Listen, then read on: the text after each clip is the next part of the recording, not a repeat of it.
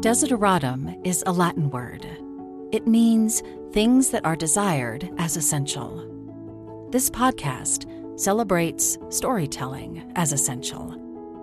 I'm audiobook narrator Teresa Bakken, showcasing the talents of my author and narrator friends. I hope you'll hear an artist you love, or find your next favorite wordsmith. This is episode 35.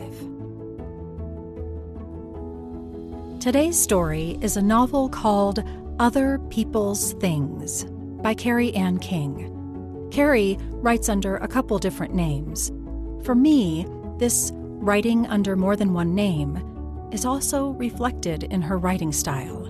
Her storytelling has multiple perspectives.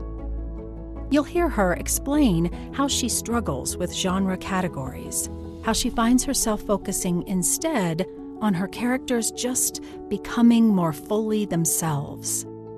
We start out talking about how the unusual concept behind other people's things came to her. It was like her ideas were auditioning for her on stage. This idea showed up, and she knew it deserved a spotlight.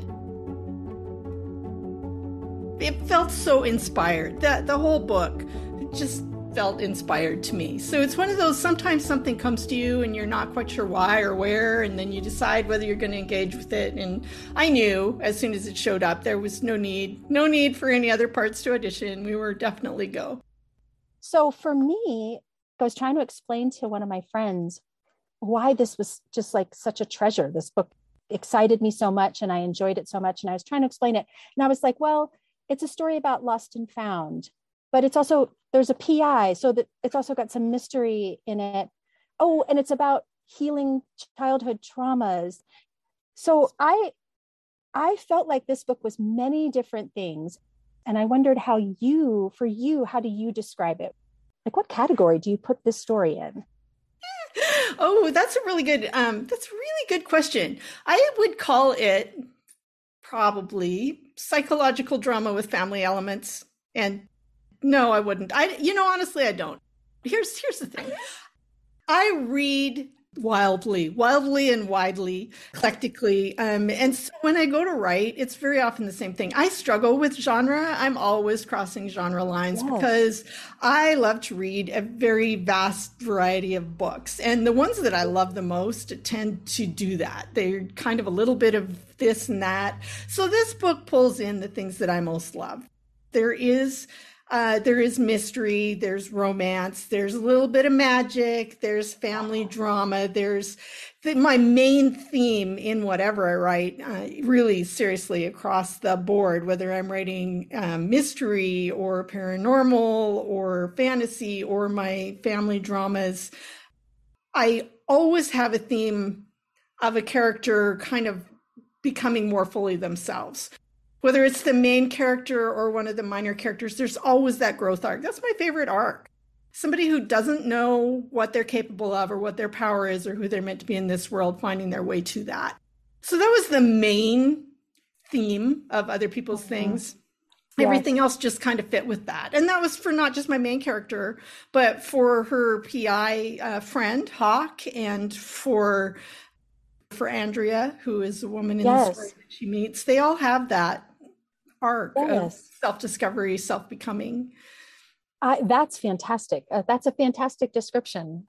There's a line that Hawk says, and Hawk is the PI. He becomes sort of the love interest in the story. He tells her, maybe you're a catalyst. What you do sparks change. And I really liked that thought about us as people being catalysts. And I wonder, do you think we all are? Do you think everybody is potentially a catalyst? Yes, I do think that. I should give credit for that idea, actually, because that came to me via a counselor, a psychologist that I was seeing, a grief counselor, after my first husband died. And I was seeing this awesome psychologist. I adored this man. He had these great insights. He was very irreverent. And One day I was upset about something. Actually, I have a really strong personality, and I said something to him about, I'm upset because I think I hurt this person or whatever. And he said, "You're a strong person. You're going to hurt people. Get over it." And then he said, "Really, you're a catalyst." And he said, any good, because I was in a counseling program at the time to become a counselor. He said, any good counselor is a catalyst. That's really what you are. You are there to spark the other person into greater discovery of themselves and who they are and where they're going on their journey. So I have really embraced that at the time, and I remind myself of that frequently as I'm going along. If I'm not happy about something that I've done, I'm like, well, I'm sorry if I hurt anybody. And I truly am a very soft-hearted soul here. But at the same time, I'm a catalyst. So maybe I've sparked something that will be good in the end. I don't know. I can't see that. So I let my characters do that too. In the very beginning, we're going to listen to a scene. We're going to listen to that first chapter. And we find out that this main character, Nickel, has a desire, an urge, a compulsion. Okay, yeah. We can call it a compulsion to move things that don't belong to her. She picks things up from one place and delivers them someplace else. So she's a relocator. So tell me a little bit about, you actually had a name for it. Oh, yes, the Object Relocation Program. So, yeah, I don't remember where that came from either. So Nickel, she has a problem. She is compelled to move things. They're in the wrong place. She knows they're in the wrong place. She cannot rest until they have been moved to the place where the universe apparently wants them to be, which gets her in all kinds of trouble. Yeah, and that you just said it perfectly, that the universe wants them to be someplace else. So she's not driven by some personal agenda, something larger than her. And you even, in the story, there's a couple places in italic where you give reference to the fates. Yeah. So I know that's a reference to Greek mythology. So I went back and looked up the Whispers of Fate. And there's three sisters. The Fates are three sisters, and they rule over destiny. Yeah. And they weave the threads of fate. Yeah. And I really think this is a very interwoven story. This is a very interconnected story, because we're not just learning about Nickel or Hawk, but you have another woman who is also lost and missing something.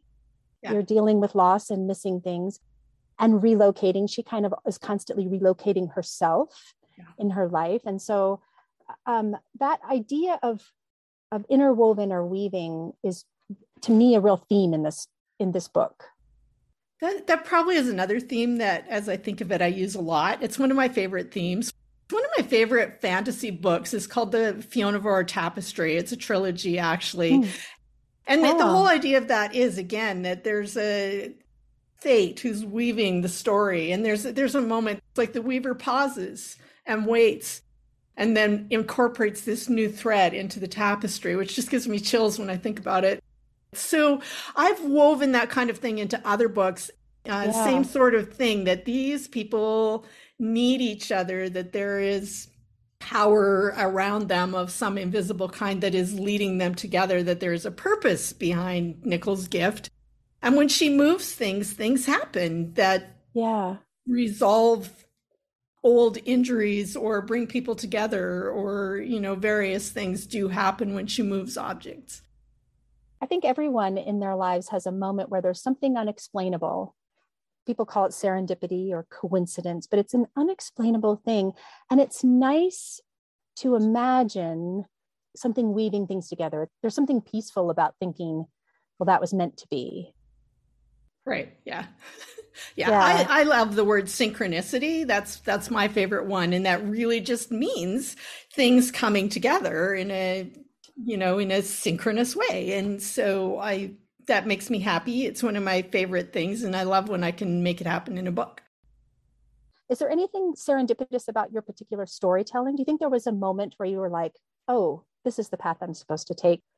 Where a coincidence happened and you were like, I'm a storyteller, I'm a writer. Oh, it happens all the time. And there were way back moments where I knew it was what I was going to do. But I really, honestly, I clearly do very clearly remember a moment. I would have been 20, probably, maybe, and I was taking a walk. And I do remember there was this very dark sky. And then there were seagulls that came out and the sun was shining on them and they were silver. And there was one, sometimes when you're walking, you get that moment of, oh, and the angels sing. And I had this thought in my head, it's like, I'm going to go into dark places and write stories that come from the darkness, but have hope and healing. And way back then, and it was years after that I actually wrote my first novel and got published. But I still remember that clear as clear. Yeah, interesting, isn't it? And then my whole publishing career has been one little moment like that after another. I have a whole trail of them that I was just thinking about this morning, actually, about how I got where I am. Yes.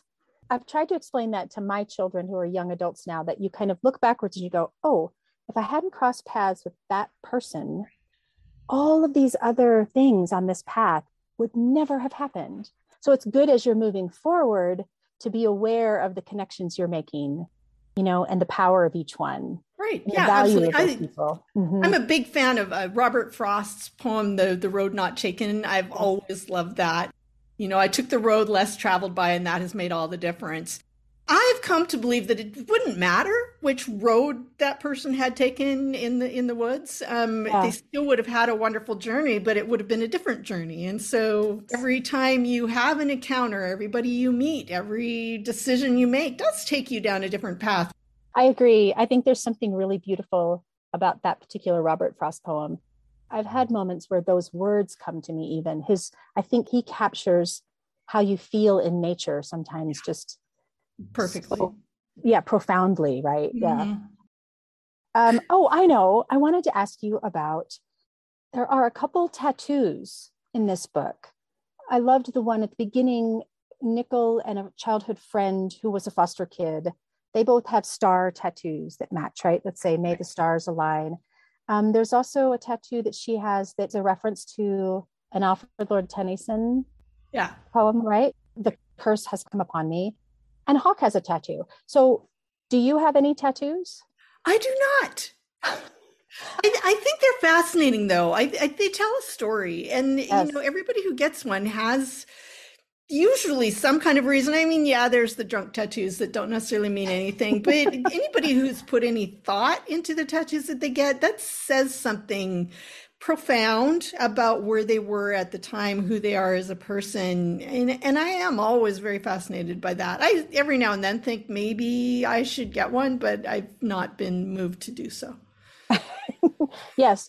I wondered, I think it's so funny. I don't have any either, but it's partly because I place so much weight on it that I think it really is, that it says something about you.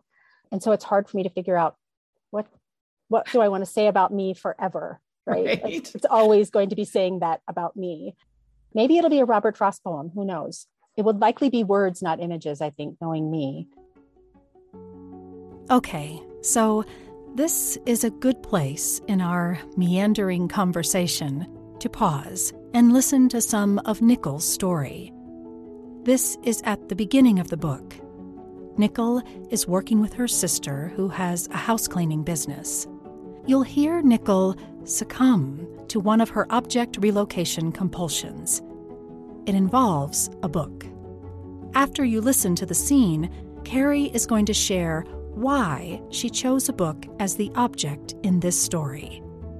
So, this is from Other People's Things, written by Carrie Ann King, narrated by award-winning American actress Terry Clark Linden, who also serves on the SAG-AFTRA board, which is the union for narrators, actors, artists, and media professionals.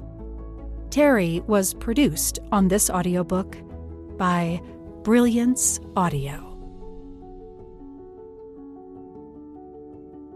Nickel? Roberta's voice holds a warning. Leave your backpack in the car. But you get toilet duty. Scrub the bathrooms and the kitchen floor. And I will check your pockets before we leave. Are we clear? Yes, ma'am. I salute her, slamming the door harder than necessary. Gratitude for this chance to earn a living has not quite quashed my inner rebel, or my annoyance that she still talks to me as if I'm a child. Better than jail, I remind myself. Also, I owe Roberta both of my kidneys and my immortal soul.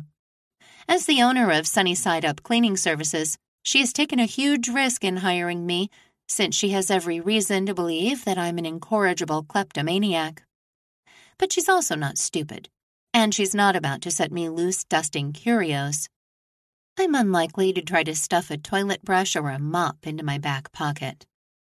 Slipping and sliding in the snow, I wrestle the vacuum cleaner and a bucket full of rags and cleaning solutions out of the hatch, leaving Rob to manage her clipboard, a mop, and a duster. Snow cakes between the tops of my sneakers and my socks as I half-wade, half-skate to the porch, like some ludicrous cross between a clown and an ice dancer. Roberta, her feet snug and warm in boots with serious grips on the soles, has the door unlocked by the time I join her on the porch. Our eyes meet and my irritation evaporates. Roberta carries a lot of responsibilities on her shoulders, and it's beginning to show. Her hair, short for convenience rather than style, is more gray than brown. There's a permanent furrow in her forehead and lines around her eyes. Her face is kind enough, but clearly shows that her life has been mostly hard work and worry, with little time for fun. By the time she was 12, she was babysitting 3 younger siblings and helping Mom with meals and housework. Now she runs a busy cleaning business while also managing 2 teenagers and a husband.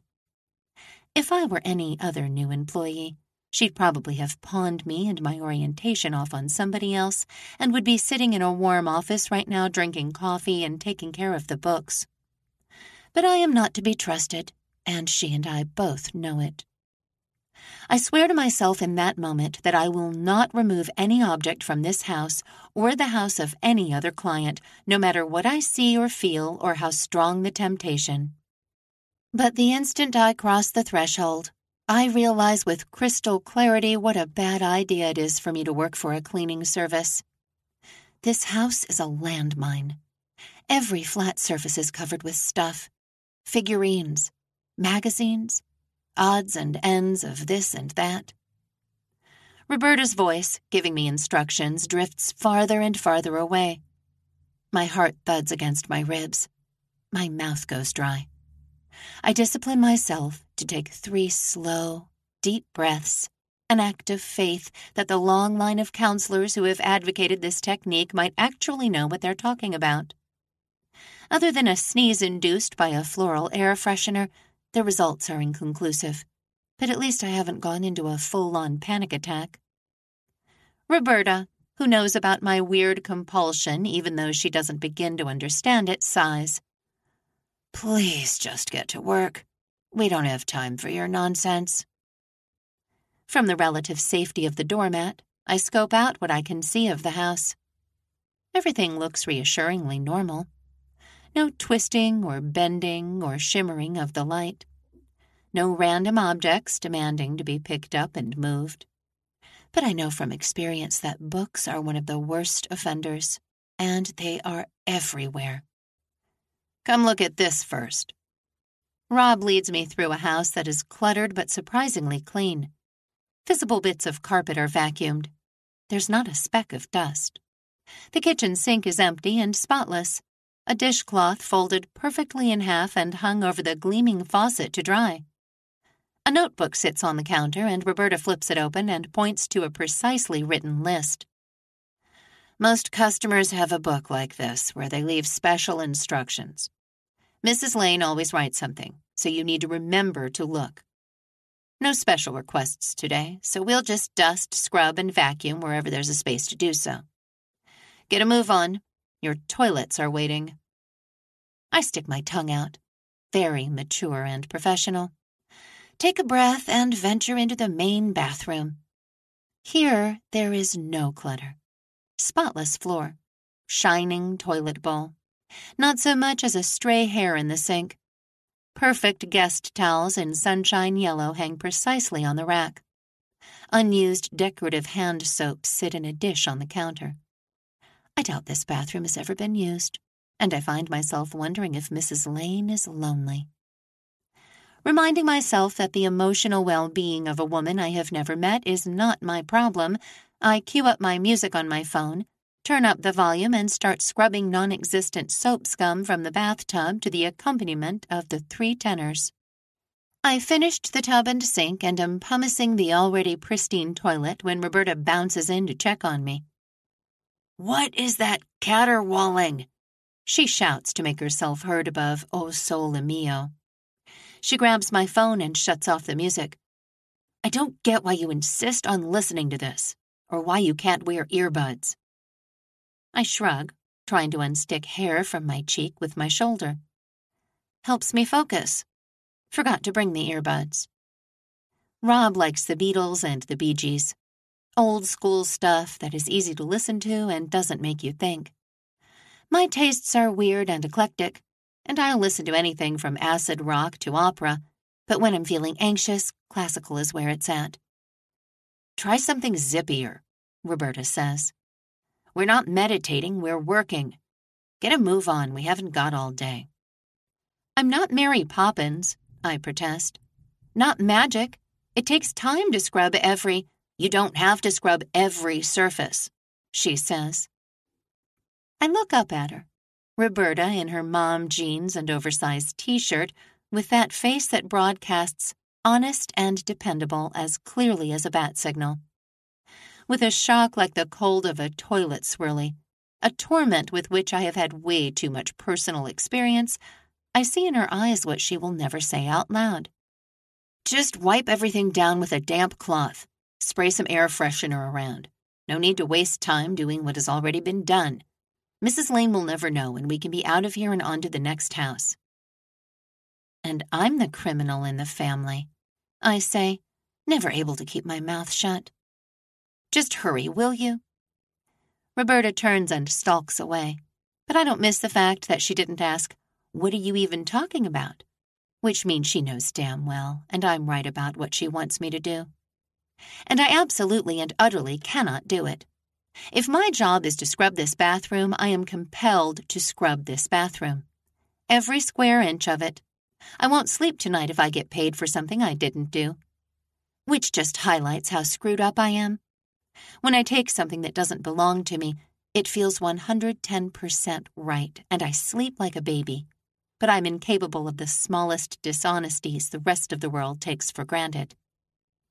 Today, I'm not taking anything, I remind myself, no matter what I see or feel, or how many damn books there are in this house. I change up my mantra and run it through my head over and over and over again. Don't hurt Rob. Do my job. Stay out of jail. Everything is fine until I move on to the master bedroom. The bed is neatly made, but the room is crammed with stacks of books and magazines, games and puzzles, plastic craft bins, and other random stuff. A narrow pathway winds through the clutter to the bathroom, which, unlike the guest bathroom, shows signs of frequent and recent use. Shampoo and conditioner, body wash, a can of shaving cream, and 3 razors compete for space in a shower caddy. A hand towel, slightly damp, hangs askew on a hook by the sink. And a shelf stuffed with paperbacks lurks next to the door, waiting to ambush me. This strikes me as manifestly unfair. There are rules. I mean, sure, keeping a reading book in the bathroom makes total sense. But a shelf crammed full of them? During my almost 30 years, I've relocated a wide variety of objects from one place to another, but books, above all things, are my kryptonite. Why? I don't know, but I do have a theory. Books absorb energy from readers. Energy doesn't like to stagnate. It wants to move. Ergo, books want to move. And now, on this day where I must not, no matter what, move anything other than dirt and dust, here I am up close and personal with what I most need to avoid. I deliberately turn my back on the rainbow of colors and textures created by all of those lovely spines. I will not look. I will not touch. Today I am cleaning toilets and scrubbing showers and floors and washing mirrors. I turn the music back on, then don a pair of gloves and get them wet and foamy with cleaning spray to augment my always fragile willpower. As I scrub the shower, I sing along to Ave Maria, hoping in my heart that maybe the Holy Mother really does exist and will extend some sort of mercy from heaven down to me. No such luck. The sensation of wrongness starts at the base of my spine, as it always does, creeping and crawling like a spider, tiny legs whispering upward from one vertebra to the next. I slap at it, soapy glove and all, even though I know nothing is there, and mutter under my breath, "To my job. Don't hurt Rob. Stay out of jail." I laser focus on my task. Rinse the shower clean. Squeegee the glass. By the time I move on to the sink, the spider sensation has given way to an army of ants running up and down, occasionally stopping to bite. I breathe in, the smell of bleach and chemicals crisping the hair in my nose, burning my sinuses, but that does nothing to intercept the ant parade. The sink doesn't need scrubbing, and I'm done with it all too fast. When I start on the mirror, I find myself staring at a reflection of the books. I can't read the titles, but I don't need to in order to see which book is causing the problem. There's a blur and shimmer around it, as if I'm looking at it through a heat haze. To my job. Don't hurt Rob. Stay out of jail. But I need to dust the bookshelf, which puts me directly in the way of temptation. Holding my breath, I whisk my duster over the danger zone, resolved to finish and get my hands safely immersed in a bucket of soapy water as rapidly as possible. The book that wants to be moved is an old paperback copy of Dante's Inferno, the binding creased and broken. Well, that's appropriate, since I'm obviously inhabiting one of the circles of hell. I allow myself to touch the spine once, ever so lightly, and when I draw back my hand, it wants to cling to my fingers like cobwebs. I rub my hands on my jeans, trying to wipe off the lingering sensation, and with an effort of willpower, I manage to pull on my gloves and start scrubbing the floor. Don't hurt Rob. Do your job. Stay out of jail. A party of enthusiastic grasshoppers takes up residence in my belly. From long experience, I know that very soon they will begin to gnaw on my stomach lining and I'll feel like I'm being eaten from the inside out. All over a battered old book. If I took it with me, would Mrs. Lane even notice? And if she did notice, would she know I was the one who walked off with it? Even if she figured it out, nobody is going to send me to jail over an old book with a bent cover and dog-eared pages. You not done yet? I startle and slop a puddle of water onto the floor as Roberta pokes her head in and huffs an annoyed sigh. You're gonna have to pick up the pace, Nickel. She shouts to be heard over my music. I already did the kitchen floor for you and started packing stuff out. Wipe up that mess and come on, this is done enough. She vanishes and I hear her footsteps on the stairs, which means I am now alone with the enemy. As I peel off my gloves slowly, one finger at a time, I tell myself I will not touch the book. I will certainly not take the book. But even as I repeat the words over and over in my head, somehow the book is in my hands. I scan the first page. Note the words, "Property of Tag," scrawled inside the cover. A moment later, it's tucked into the waistband of my jeans at the small of my back, my sweatshirt tugged down to cover it. When I get downstairs, Roberta is already out the door. I put on my coat, which provides extra concealment for my contraband. Then I lug out the bucket and dump it in the snow, well away from the house. Tuck my tools into the open hatch of the car. The motor is running, the stink of exhaust sharp in the back of my throat. Thought you were going to search me, I say, sliding awkwardly into the front seat beside my sister, the book stiff as a brace on my lower back. She gives me the side eye as she backs out of the driveway. Did you steal something? Nope. It doesn't feel like a lie. It never does.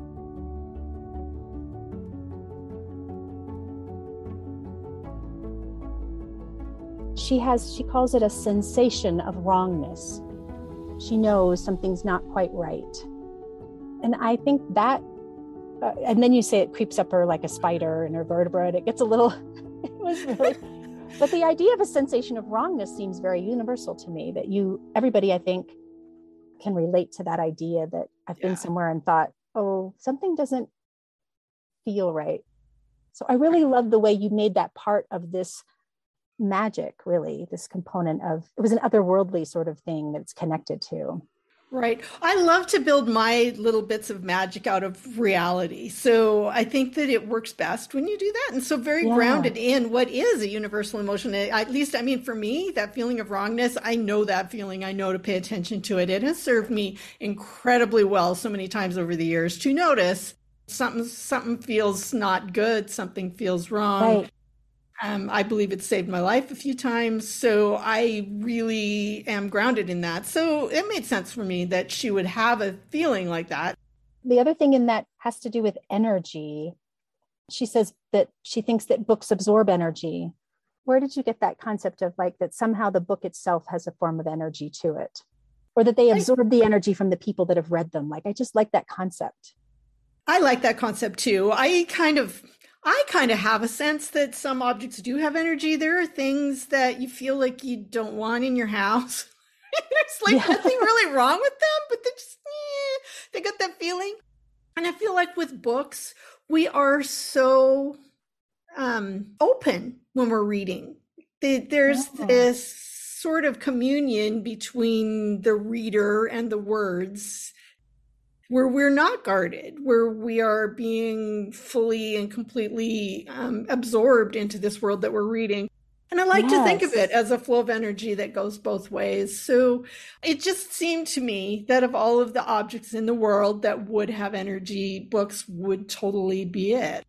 That's so true. You're right. That books themselves are sort of woven into those magical elements of stories. Oh, absolutely. And not just magical elements. I mean, let's talk about something like the Bible. We consider, so many people will consider that this is a holy item, that it must never have anything set on top of it, that it must be treated with respect.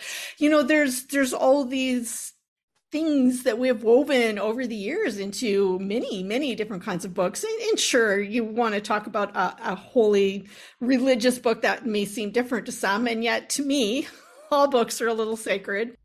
So it's just, it made sense to me that for me, that wasn't even a stretch. Yes. So so people should know that the reason we're talking about the book is that it is a book that she moves, that is the real catalyst for this particular moment in time in her life, that sends her on a journey that intersects her with all of these other characters and people who are solving problems in their lives. And you come to a nice resolution. It's not a fairy tale. There was a point in the story where I was like, oh, wait, is this going to be the coincidence? And it was just going to be too much of a stretch. Right. But you didn't do that. You didn't take like this obvious thing. I wanted readers to think I was going to do that and be surprised, though. You did. You got me. You totally got me, because I was like, wait, what? But yeah, you don't jump into full submerged magic story, fairy tale, perfect bow at the end, Disney princess connection, No. It is, you keep it in a realm of, this could be possible. Right. That could actually happen. Good. I was aiming for that. Really, I don't know that I realized this at the time I was doing it, but now that we're talking about it, it's a hero's journey story, really. But it's in the real world and not in a fantasy. So I've taken my favorite fantasy arc of a character who is presented with a quest, so to speak, which is the book, and that launches them into a world of things that they don't quite know what to do with, and a gift that they have that has a little bit of a magical element to it, maybe that they don't know how to control. And then the question becoming, will my character find a way to control and use her power for good? Yes. And so really, it is kind of that same old arc that I do just really love in the fantasy books that I read. Yeah.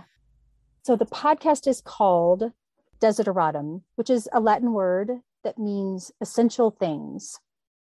And when I was growing up, there was a poem called Desiderata it's not a rhymey poem. It is really a list of things that are essential if you were going to share with someone what you should value, what you should strive for. And when I was thinking about doing a podcast, I felt like connecting with storytellers and understanding better how they come to their craft and their storytelling and sort of opening up their books in a way and trying to connect was, to me, felt very essential. So that's where it comes from.